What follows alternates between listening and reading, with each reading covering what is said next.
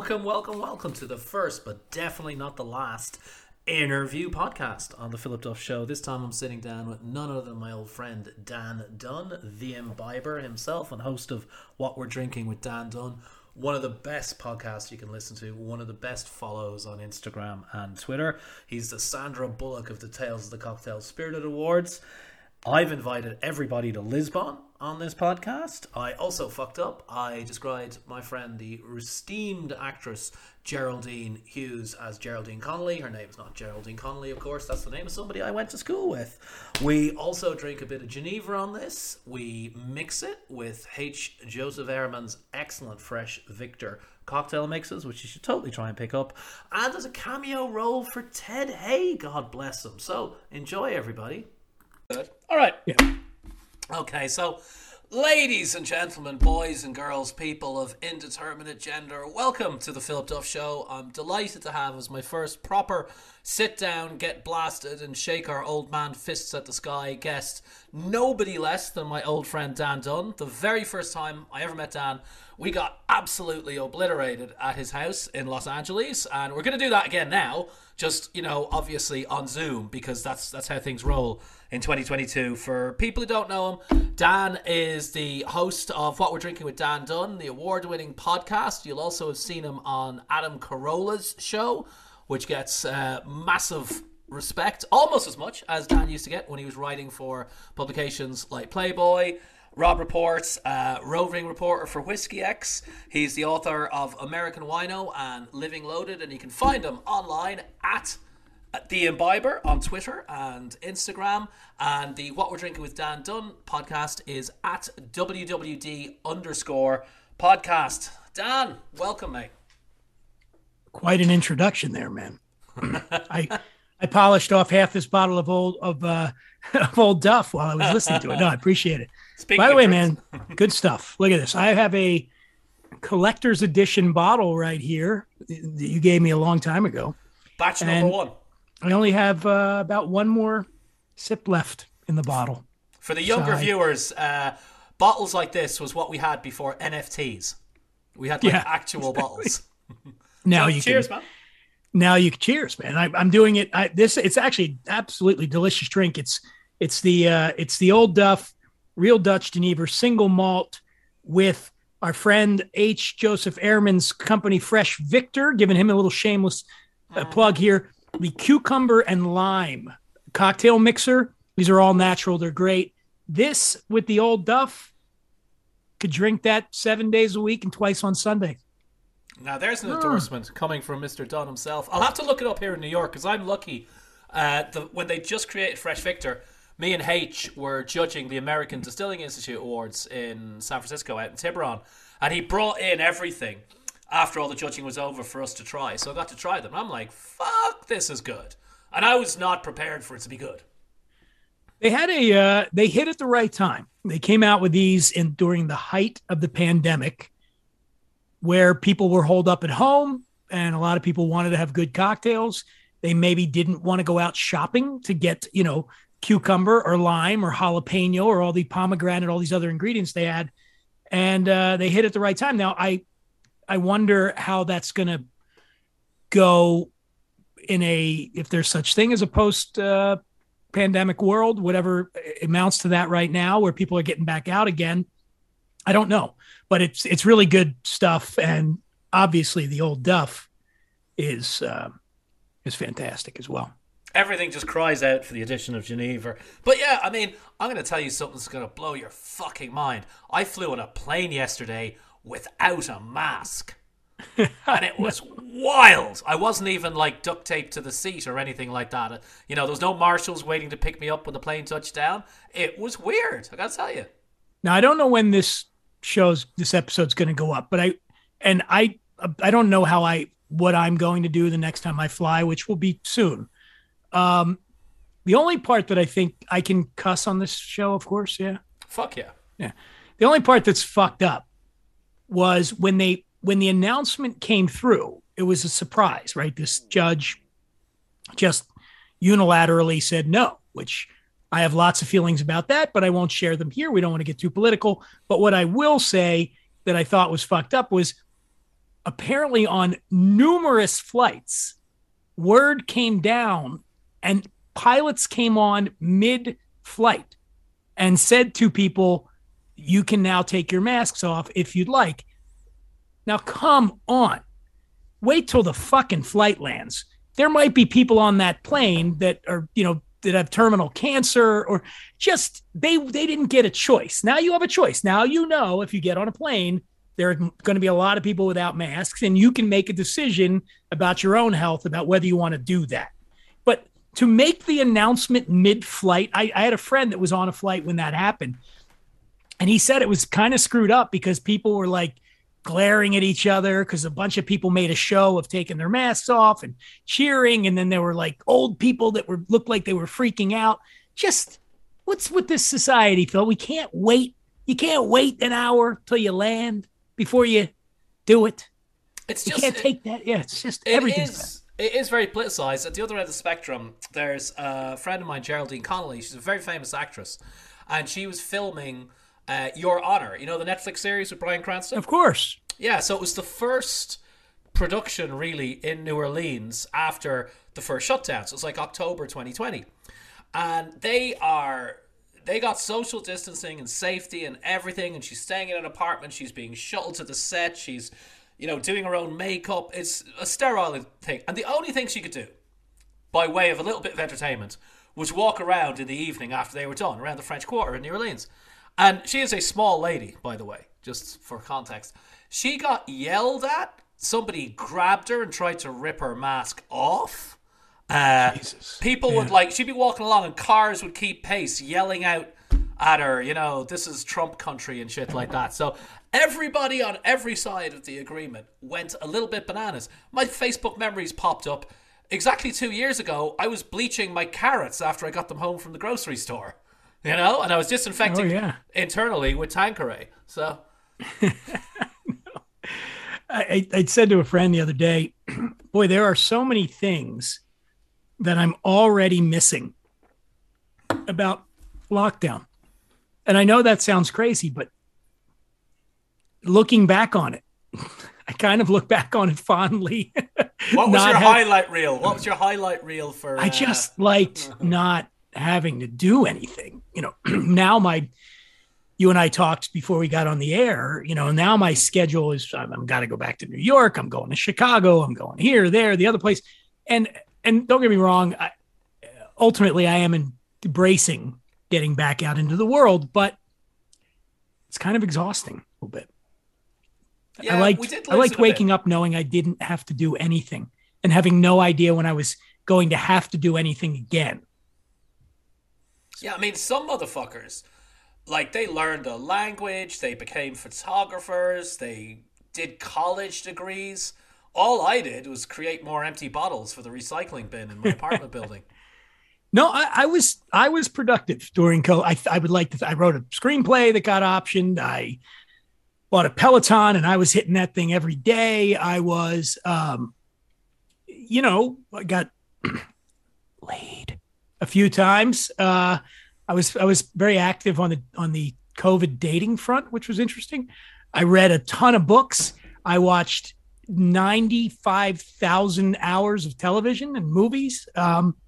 I felt like I was living my best COVID life. Imagine it's kind of like being retired, you just stay home or in a very fancy prison cell.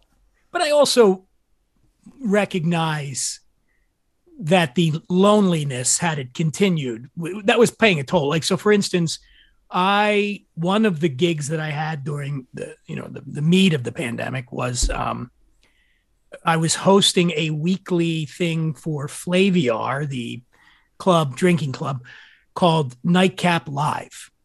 And it was an hour a week, usually on Thursdays. I think we did it.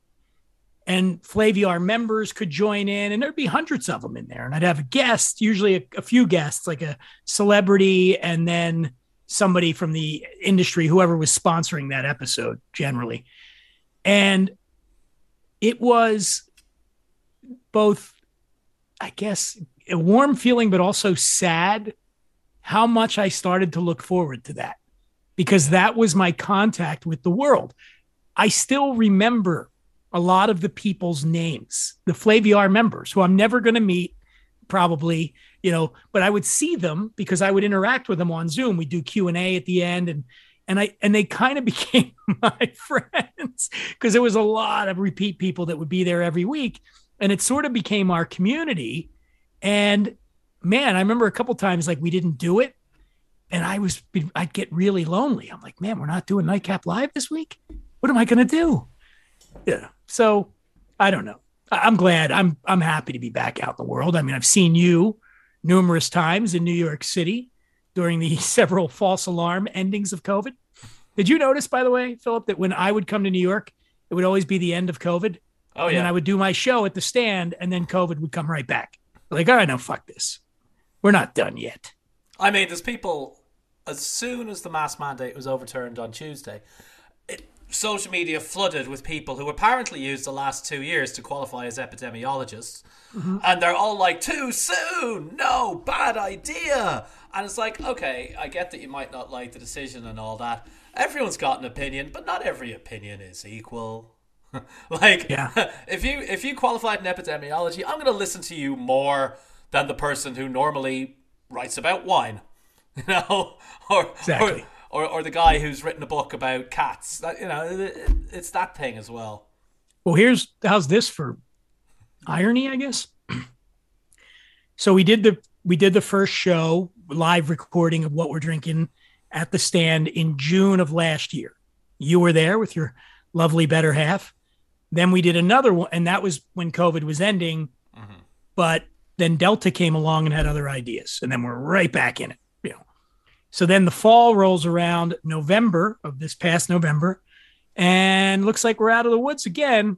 Come back to New York, do the show. You were also at that show. Thank you for coming, and you and Elaine. And then almost immediately afterwards, Omicron was like, hey, no, we're not done. So I just did the show at the end of March. Again, unfortunately, you were not able to be there. Maybe this had something to do with it. I don't know. And I talked about this very thing up on stage. And I assured everyone, I said, this time I'm convinced it's really gone. Okay. Guess what I got in New York City? I don't know, Dan. Was it COVID? COVID. I started feeling like shit actually on the plane home. Sorry to anybody that was on that plane with me. I did it. So it hit me hard on the plane, and I'm like, what's going on? Got home, tested positive, COVID. And I'm vaxxed, I'm boosted, thank God, because it kicked the shit out of me. At 103-degree fever the next day. 1027 was my fever. And I had a cough that I couldn't kick, and I had to go, my doctor had to prescribe. So anyway, I don't know, though. I think maybe getting it, I feel like somehow, I don't know, I'm just grasping at straws. Make it go away, Phil, make it go away. Yeah, but we're it'll be human sacrifices next. Like, if you were thinking, well, this is definitely the end because Duff isn't here. I was in Charleston having a lovely time. But, and then I've got friends have had it twice. In a couple of weeks, I'm going to be at Tel Aviv Cocktail Week, which is unsurprisingly in Tel Aviv. And everyone's on their fourth booster there. And I'm looking forward to talking to the people. And I'm like, okay, look, I know you're very observant of laws. There being quite a lot of Jewish people there. But, like, what's your line? Is it 5 boosters? Is it 6? Like, when what I'm hearing, though, is supposedly the fourth or the second booster, I mean, that's what my doctor told me might be the last one you need.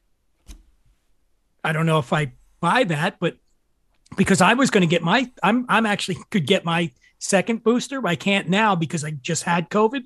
So now I have to wait 30 days, but my doctor said wait longer because now I've got the antibodies. He said, wait, if you can wait 6 months and then get the next one,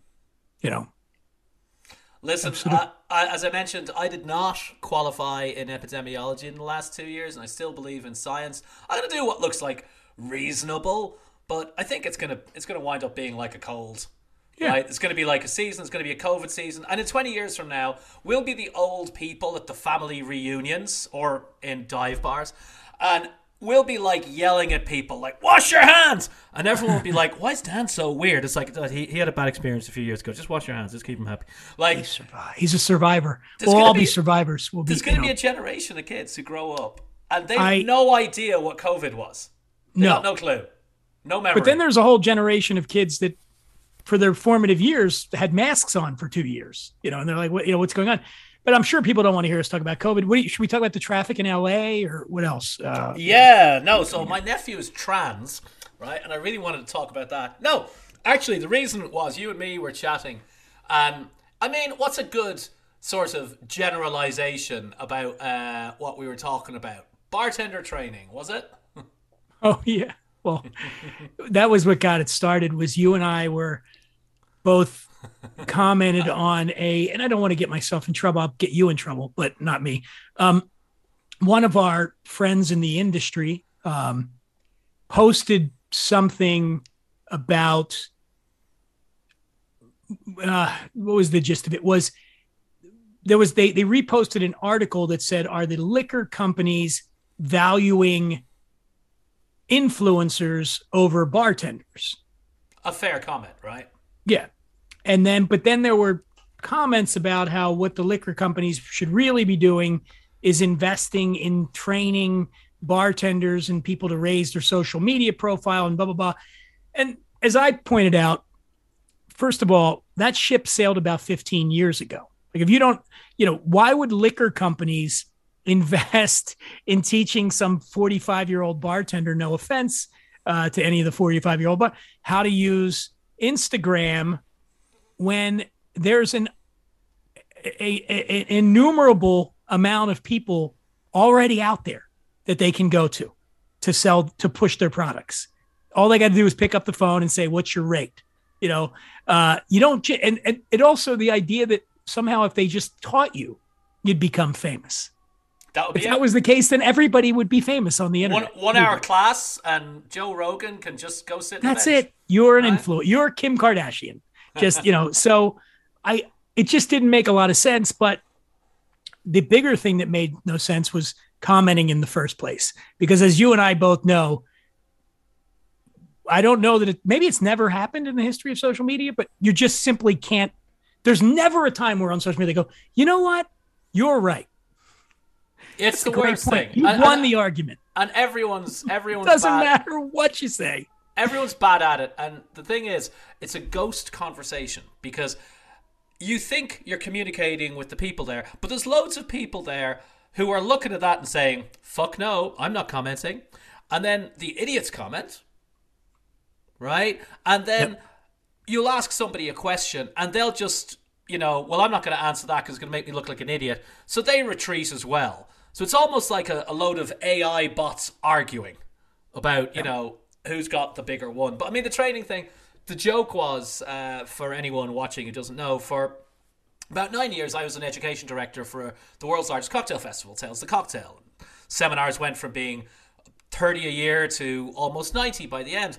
And it became kind of an in-joke with us. Whenever there was a controversy in the world of spirits and cocktails, whatever it might be, this call would go up on Facebook or Instagram or Twitter, even back in the day. It would be like, oh, we must have a seminar about this at Tales. Because that would solve it, Like, world peace with a seminar at Tales. Because in the beginning, seminars did actually fix stuff. Because the internet wasn't, universal. We didn't have all the bar shows. We didn't have all the books.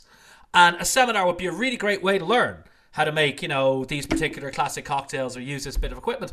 But pretty much now, everyone knows everything. We just go to the seminars to hang out, largely. Or you go there, as our mutual friend Eric Alperin once said. I was on a panel with him in LA, and just before he went on stage, he said, you know what, there's a few people here who want to learn, but most of them just want to see the monkeys in the cage.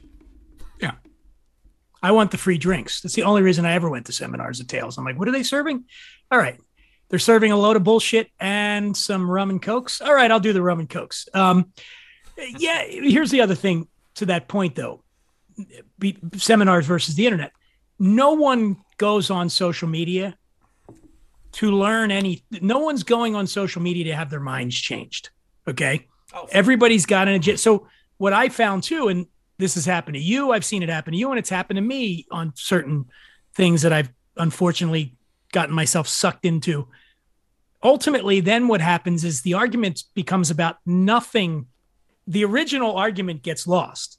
And in the one in question that we were just talking about, I kept trying to steer it back to that. I kept going, I'm only commenting on her original point that brands should invest money in training bartenders how to use social media instead of just paying people who already have huge social media followings to get their brand message out.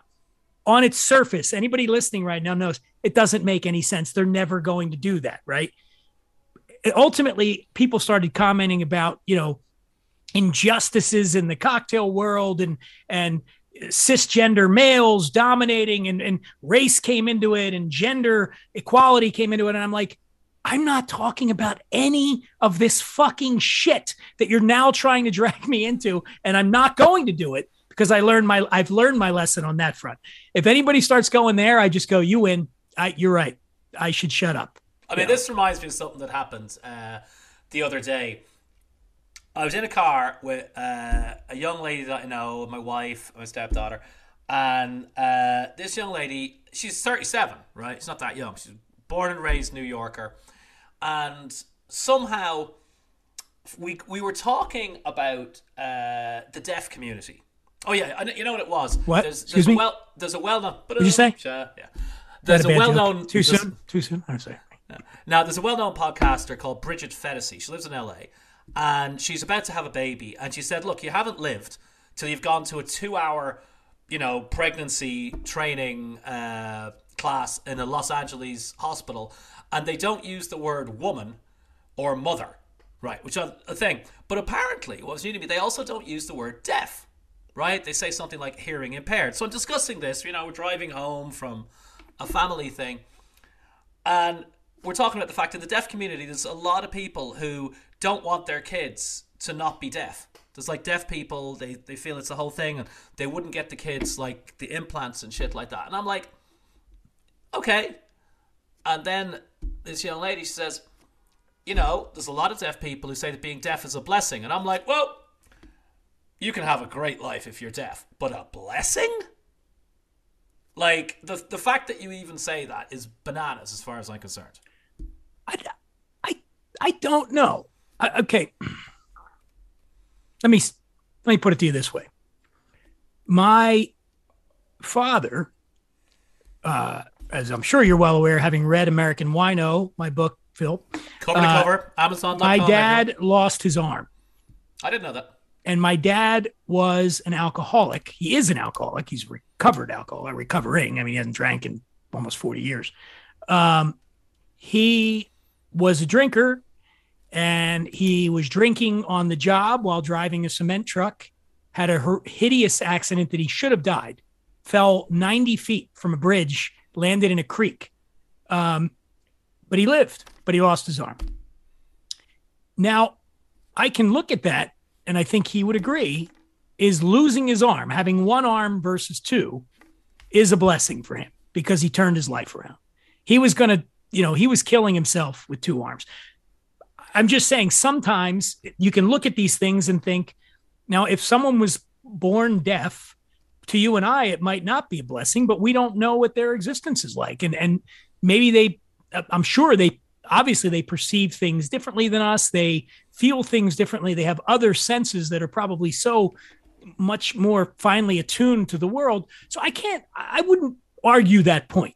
Because I simply don't know. I'm not deaf. And it's not for me to say your life's shittier than mine because you can't hear, because they don't know. They've never known any better. And then I also think, again, in the case of my dad, where something that on the surface would seem to be a terrible thing that has befallen someone turns out to, in fact, be a blessing, because it was that thing that you wouldn't wish on anybody else that ultimately probably ended up saving that person's life, and you hear stories about that, beyond my dad. I mean, I can think of a bunch of different examples of people that have undergone traumatic experiences that ended up turning their life around for the better. And yet they're still, whether they're in a wheelchair or they've lost a limb or they've lost a loved one or whatever it is. So I don't know.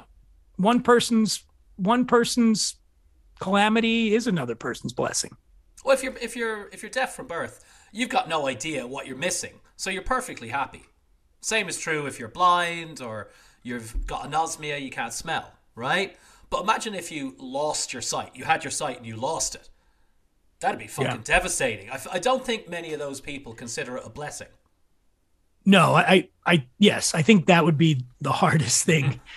You know, losing your sight if you had it, and or losing your hearing if you had it. By the way, have you ever had so much old duff that you're like, wait, I'm going blind? Has that ever happened to you before? No, it's because we don't actually make it out of wood alcohol, the kind of stuff that they drink in the backwoods of rural places. We make it from actual grain alcohol. I do. What I love about Geneva is that people, when you talk about gin, I mean, Geneva is the original gin, right? Well, it's even more original than that. Just to tie it in, and this is the segue of a lifestyle, it was the favourite drink of well-known blind man Ray Charles. Do you know that? Geneva was? Yeah, did you of course, you saw Ray with Jamie Foxx. Yes. In fact, didn't he get the Oscar? By the way, at our show in New York, my friend Harry Lennox sat right behind you at the show, and Harry played Ray's manager. Are you fucking kidding me? Remember Harry was sitting behind you at the show, and he had the drunk friend that was heckling me? Yeah. Harry was Ray's manager in the movie. Yeah. So, he was the one that comes in later that they all are very suspicious of because he's trying to take Ray to the next level. Kind of shady. Was he doing the announcements like on stage, like Guten Abend Berlin? Was he that guy or no? I don't remember that. You met him at the show. He was there. Yeah, no. Yeah. Well, so here's the deal. Obviously, Ray Charles, very important to the conversation, blind. But I think he was pretty much blind from birth. He lost his sight. He lost it when he was about 5 years old. Yeah, and his mother prepared him. But anyway, he got a real taste for Geneva when he was touring because Holland wasn't his mad for jazz, right? And he was the hot shit. So for his whole life, even after he gave up drinking, Geneva, or as he called it, Dutch gin, was on his dressing room rider. And his pre-show ritual was he'd get half a cup of coffee, pour in a big slug of Geneva, drink it, pour in a bit more Geneva, drink that, and pour in a bit more until you can see the bottom of the cup. It's called the silver coin ritual. They do it for aquavit as well. And he would gargle with it. And this ritual continued even after he had given up alcohol. And in the movie Ray, with Jamie Foxx, there's a scene where his mistress tries to tempt him away from his family on Christmas Eve. So, side note, that was a ballsy woman. Anyway, they're about to film it. And you know Ted Hay? Yeah. Yeah, so Ted he's Mr. Hollywood. He's the guy behind the visual stylings of Boardwalk Empire, Lemony Snicket and all that. And he's down there, and the advisor on the movie where it's being filmed in New Orleans is Ray's son. And Ted's like, was he really into Geneva? And Ray's son is like, yeah. So they were just going to use a generic glass bottle. No, they halted production. Ted, because of course he had a vintage Geneva bottle at his house in LA, he had it FedEx down. So the scene involves his mistress trying to tempt him away with a vintage bottle of Geneva back in the day. Wow. I'm going to have to go back and look at that now. So if you drink Geneva, I'm not saying you're going to become Ray Charles, but I mean, I'm not saying that either. Yeah. Well, what I love about it is then that, basically the British stole it, shortened the name, right? Kind of like they did this to us with Madonna. English people they took don't Madonna do language and they started well. calling her Madge. And they're serial stealers of fun things. That's what they are, the English. I mean, that's a very kind and polite way of putting one of the most vicious genocidal nations the world has ever seen. And I only say that as an Irishman. Like, we got it in the fucking ass. But I lived 17 years in Holland. When it comes to genocide and enslavement and stuff, Holland's got it going on. Oh, yeah? They're on point with that? I mean, they were stealing colonies from the Portuguese. It was like one big global game of Risk.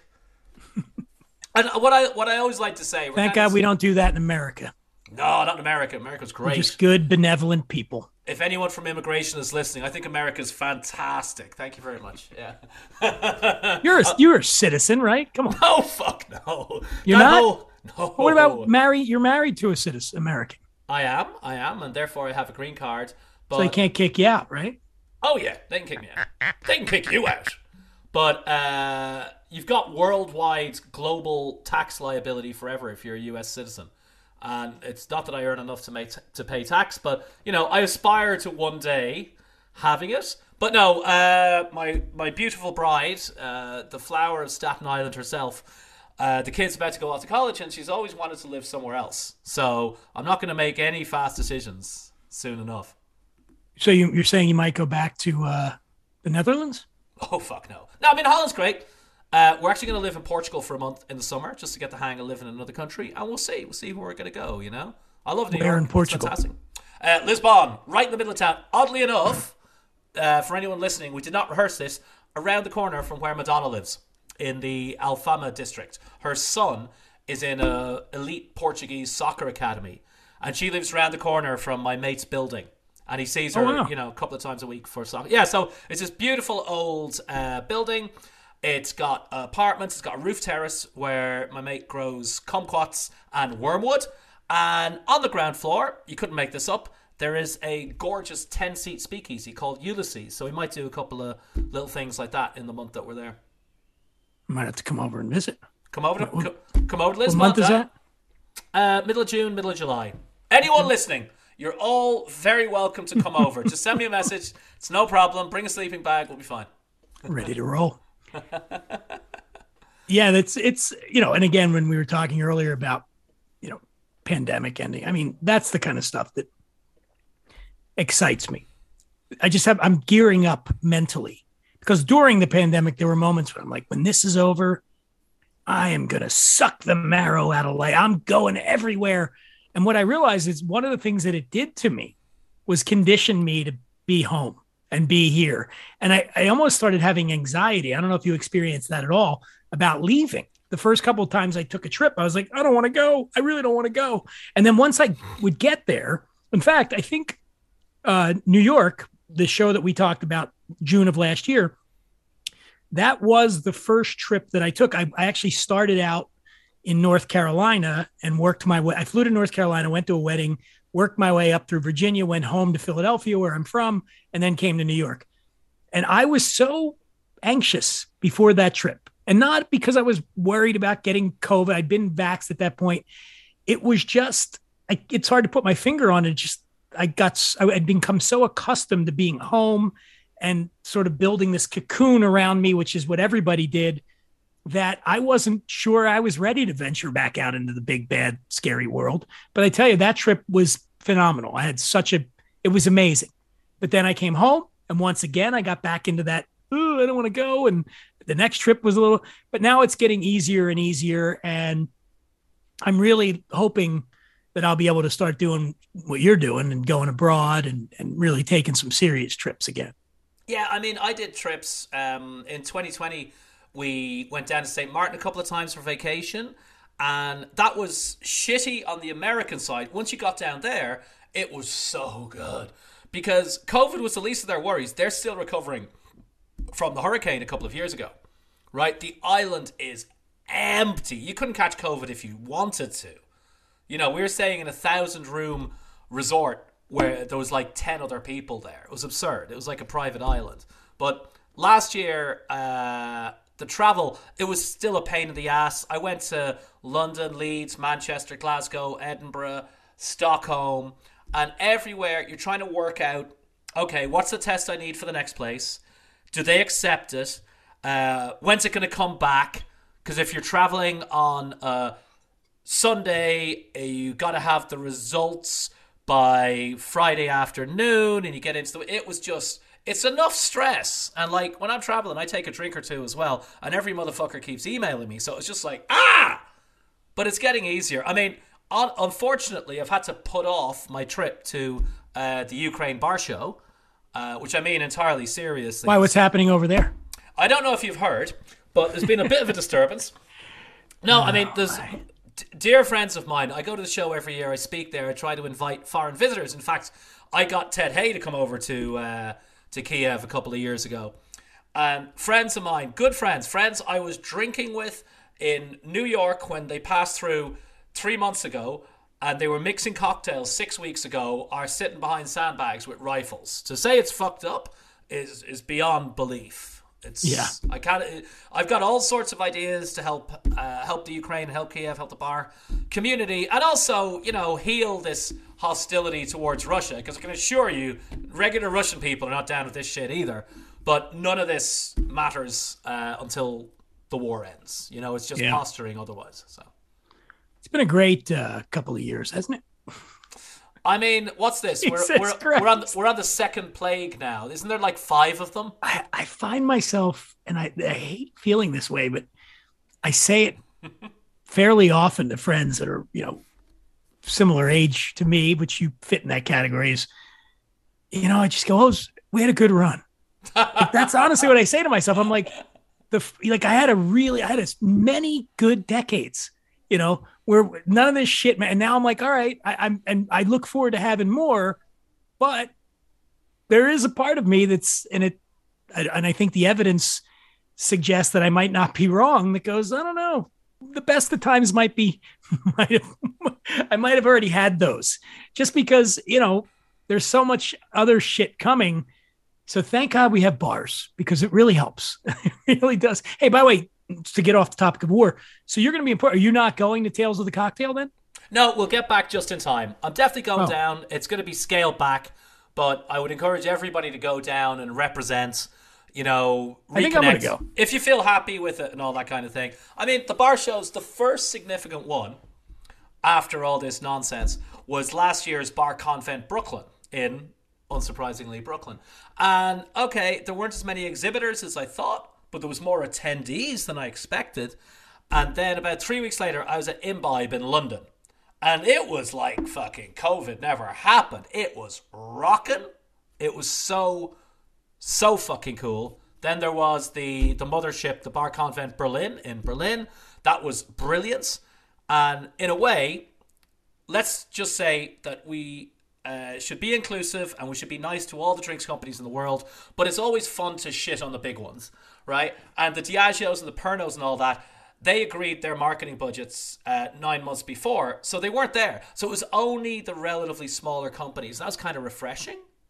Sure. There was the Amsterdam Bar Show. So what I'm saying is, all the signs are pretty good. I think it's going to be a reboot of all the cocktail festivals. We're going back to ground one. There's entire generations of bartenders. There's people joining the industry now. Those are like people who joined the army during a war. It's like, I got a lot of respect for that. I go into a bar now. I used to know every single bartender. Now I just know the bar manager, maybe, who used to be the bar back like 2 years ago. Yeah. And you got like 12 new faces, and God bless them. Yeah. Well, I'm excited for Tales because they have a thing down there, as you know, called the Spirited Awards. It's like the Oscars of the industry. And I think this is the year I lose for the 14th time in a row, or do not win anything for the 14th time in a row. Do we need to have a Razzies, right? Like an alternative Spirited Award? Because in that case, you are getting... I'm not bitter. I'm not bitter at all. My podcast, What We're Drinking with Dan Dunn, not only is it one of the most listened to drinks podcasts in the world, I've had, as you know, Philip, I've had everybody from the aforementioned Bryan Cranston to Steven Soderbergh, Christy Brinkley, Pitbull, Matthew McConaughey, on and on and on. Everybody from the spirits industry, the biggest distillers in the world, people from the wine industry, very well produced, listened to, and it's never going to win. Someone down there just doesn't like me, man. Somebody. I don't know who it is. No, for many years it was me, but I can't take any credit anymore. You were blogging me. The culmination was a couple of years ago. You remember my other show, Drinky Fun Time. So R.I.P. Drinky Fun Time. Drinky Fun Time, gone. And What We're Drinking is a better show than Drinky Fun Time. I like Drinky Fun Time, but this is a better show. But anyway, Drinky Fun Time was a good show. And they released the 10 finalists for the best podcast. And we weren't on the list. I was kind of surprised. I mean, at that point, I remember that year was our first year. We had Anthony Bourdain was one of we had huge people on the show. And but I was fine. I don't get too wrapped up in it, even though I'm talking about it right now. But somebody pointed out that one of the podcasts that had made the final 10, I was in this group on Facebook, and anybody says, has anybody ever heard of this show? So we did some investigating. The podcast that made the 10 finalists did one episode in the year qualifying time period. They put out one episode. That must one episode, fucking amazing. That one episode came out. I'm not joking you. The first day of qualifying, it just so happened. So it was a year had gone by since they'd done anything. It was a 22-minute podcast where some guy that nobody'd ever heard of talked about the drink, the aviation. It sounded like he was talking through a paper cup. It was incredibly and I listened to this, and I have to tell you, Philip, the fury, because I've been in this industry a long time. I mean, I was one of the very first people doing this, and I sat there and I went, what the fuck is this bullshit, right? Like, here we are putting out an episode every week with major stars, major people in the industry, high production value on a major network. And I go, and that was it. I broke, and I hit up Neil, who had taken over. What's Neil's last name? Bodenheimer. They had taken over Tales, and I just couldn't hold back. And I said, what? I don't care if this pisses. What the fuck is this? What is this? How did this tell me how this show, who no one knows who this person is? And it was just clearly they just threw a dart at a board and picked, we need one more podcast to fill it out. And we're not going to use his. We're not going to use that one. There were other people. Fred Minnick wasn't nominated that year. There was other people that were big in the booze industry. And of course you could look at the list and go, well, I know who's going to win, because there's no offense to the Tales of the Cocktail establishment. I've loved it. I've had amazing times. But you might not be shocked to know, Philip, that there are certain people that they value more than others down there. No. Yes. I was like, they're like, can we give it to David Wondrich and Noah again? Can we? Does Camper English have a podcast? Can we give him one so that we can give him the award? And I was like sitting there going like, this is crazy. I mean, I'll be the voice of reason here. I'm not involved with sales anymore. I'm involved with lots of other bar shows and stuff, and I've judged tons of shit. But the problem is, everybody shits on the Michelin Restaurant Awards, but they do something that, as far as I'm aware, nobody fucking does. They pay people fucking 401ks and salaries and expenses and, all that, who travel around and visit all the places. Yes. Right? Judges at Tales, World's 50 Best Bars. I was briefly the North American lead judge there. You don't get shit. So, who's going to check if you visited that bar? I mean, I love Del Maguey, right? It's fantastic. I've been drinking it since the very first day. Still drinking it. Had some last night. And I know Ron Cooper and everyone who helped build it. It's fantastic. And it's got a great home at Pernod Ricard. But they would produce an extra SKU every single year. And one time, it had made it to the final four. I think it won that year at Tales of the Cocktail. Now, I live in a little village called New York City. And at the time, I was going to 40 countries a year. So, I mean, I would literally... Somebody would send mail to a hotel in London for me. And if I didn't pick it up, I'd be like, oh, it's cool. I'll be back in 2 weeks. Right? Sure. So I'm covering all the bases here. And I haven't tasted or seen Del Maguey Iberico, right? With the ham. The ham. Yeah, I've had that one, yeah. Right? So I'm like, okay, look, maybe I'm out of the loop. Right? Old man shaking your fist at the sky. Get off my lawn. So not long after, I was in San Francisco.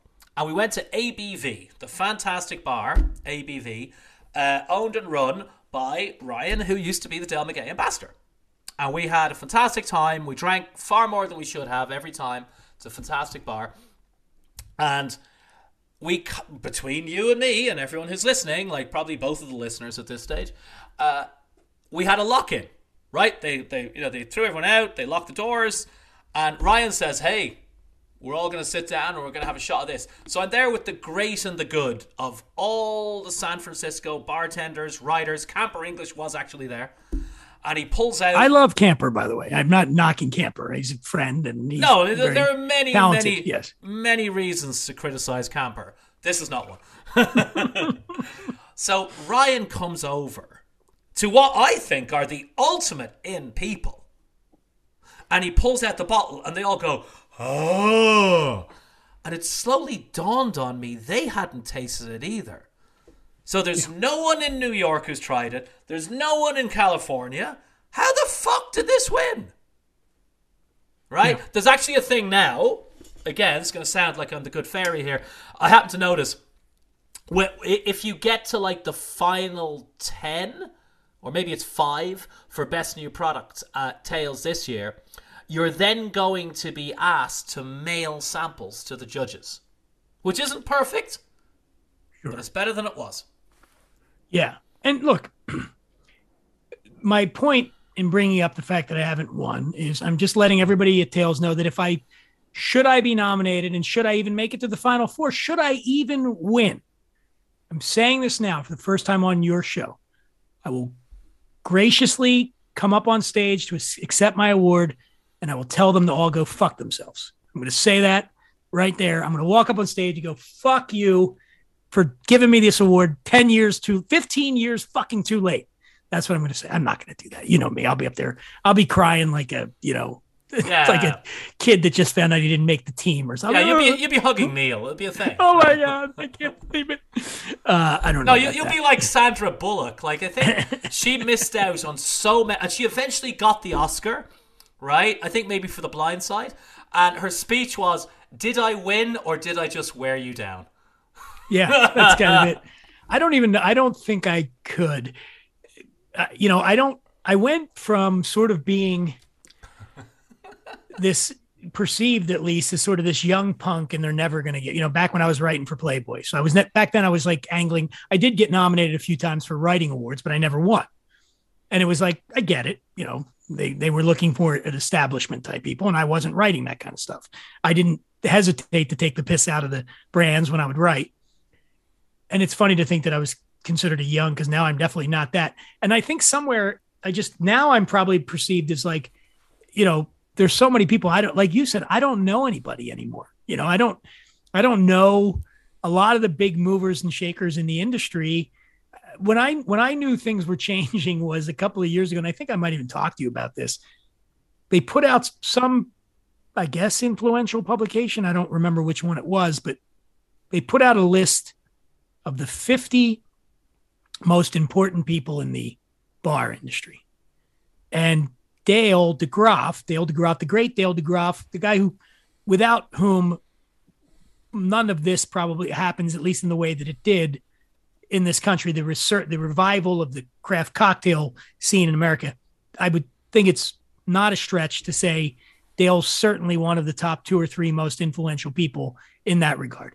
And this list came out, I think he was like 46 on the list. Oh no, it was the top 100, and it's from the world's 50 best bar people. Yeah. And he was like 73. Yeah. And we have other friends, and there were a couple that were in the top 10 who are really young, and they're great people, and I'm not going to name names, but I just thought even they would say, this is a travesty that I'm ranked higher than Dale DeGroff. And I remember, like, I, again, got sucked into a debate on Facebook, and I said, any list that has Dale, whatever you say, 73, is a fucking joke. This is a joke. This list is, and people came at me like, oh, you old man, like, your time has come and gone. And I'm like, has it already? Jesus Christ. What happened? Where did the time go? And maybe they're right. I don't know. Maybe they're right. Maybe our time has come and gone. Yeah, I think it's probably, to some degree, you don't know who built the world that you're in. Yeah. Right? And if you're a 22-year-old bartender now, you don't know who Dale DeGroff is, you don't know who Dick Bradsell was, you don't know who David Embry was, you don't know who Harry Craddock was. You're like, your bar manager is your god, or the bartender at the slightly better cocktail bar that you sometimes go to is your god.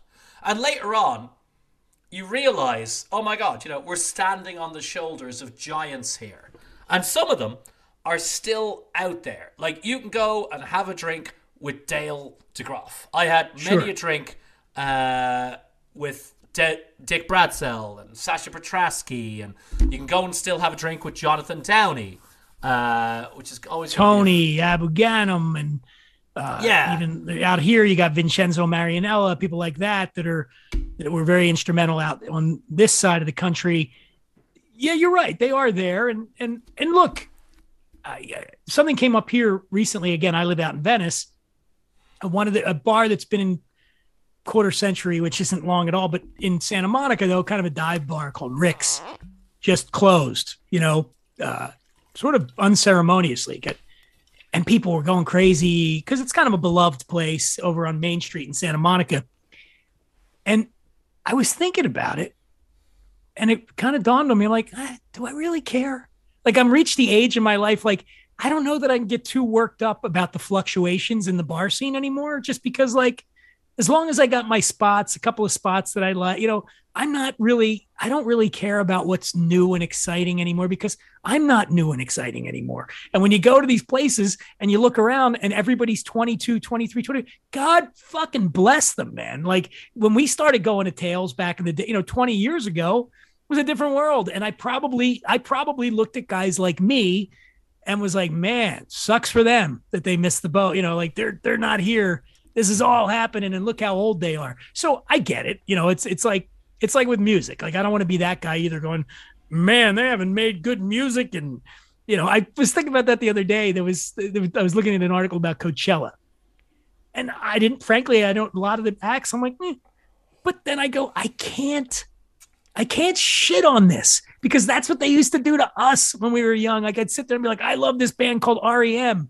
And my older friends would be like, what the fuck's that shit, man? Skinnerd, Zeppelin.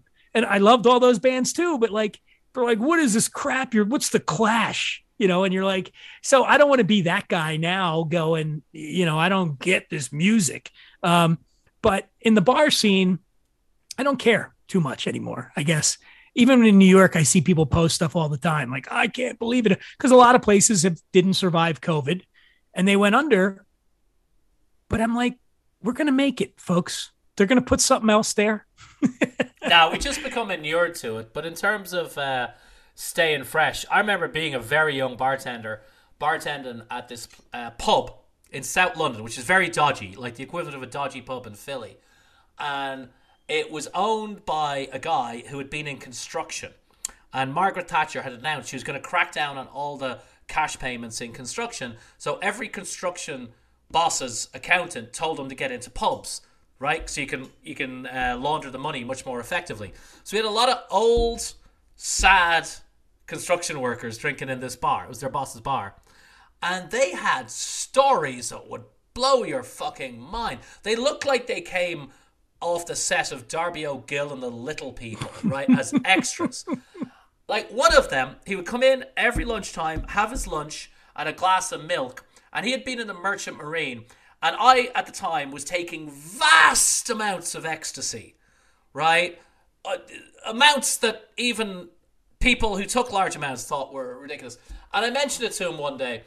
And he was like, oh, we had that in the 1960s. And I'm like, what? He got off his boat once in Hong Kong in like 1962. And he told me, oh, yeah, we went out, we had some drinks, we met these girls, and we took some trips. And I kind of worked out it must have been LSD. But I'm looking at this guy, and he looks like, your favorite grandfather. Obviously, he'd alienated his entire family and everyone who knew him decades before. But, like, people have had such amazing lives. I'm not saying anyone should venerate me or you. Like, fuck us. But you've got to see it both ways. You got to listen to the new music, go to the new things, check out, try to see it through fresh eyes.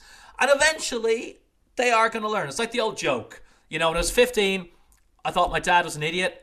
When I was 25, I couldn't believe how much he'd learned in the past 10 years. Exactly. Yeah, no, and look, it's great. I was thinking of that famous quote, that youth is wasted on the young.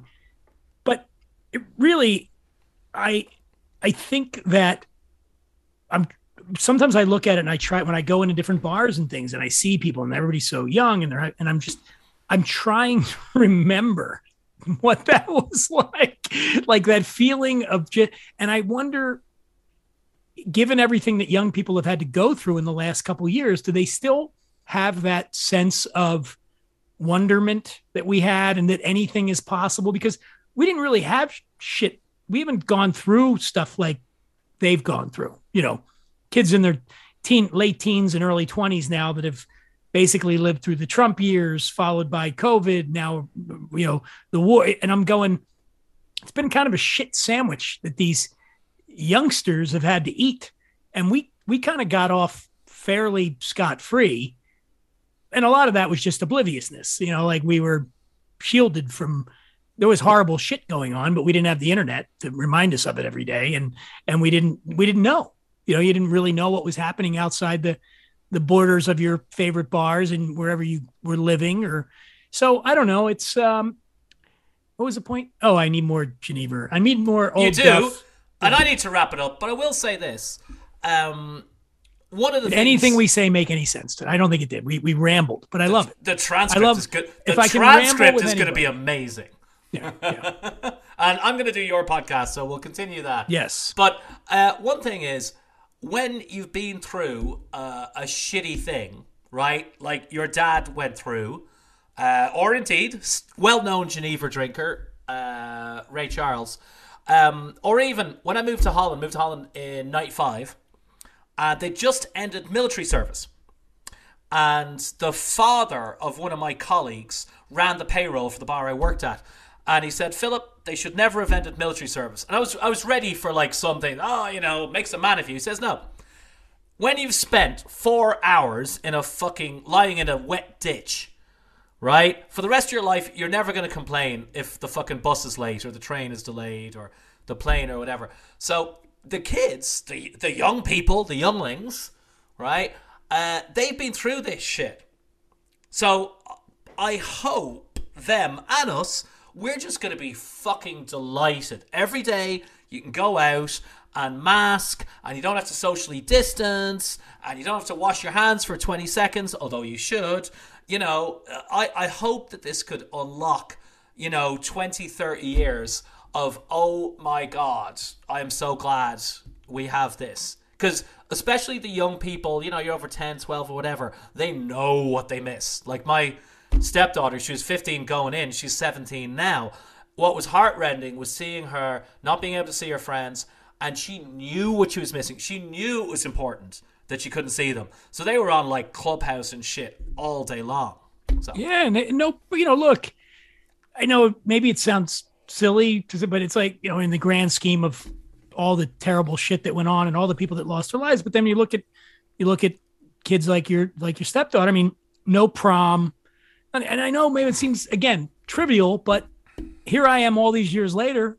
I remember my prom fondly. I remember those big moments in high school. I remember graduation. And I remember these were seminal moments in your life that a lot of kids in college that didn't get to graduate, didn't get to go to junior, senior year, didn't get to interact. I mean, college was fucking great, man. Like it was the best time of our lives, and they didn't get that. So I hope you're right, man. I hope that we get I hope the wave is coming. It doesn't feel like it right now because, we've gone from one fucking piece of shit situation to the other now with Ukraine and all this, and then we got elections coming up, which don't ever fill me with foreboding, but I hope that eventually the pendulum swings back around and maybe we get 10 or 15, 20 good years of relative peace and prosperity and happiness. And you and I will be sitting in bars at parts unknown without masks on or pants. We'll be yelling at one another. Like, young women will be nice to us because we remind them of their grandfathers. Do you have pants on right now? Because we're both wearing black. We're both wearing black T-shirts. We've coordinated. Are you wearing pants? I am actually wearing pants, but that's only because I'm not an analyst for CNN and I don't write for the New Yorker. If I did, I would be totally pantless. Hold on, let me hit this. Wait, please ask the host to give me permission to record. Oh, never mind. Just send me the thing.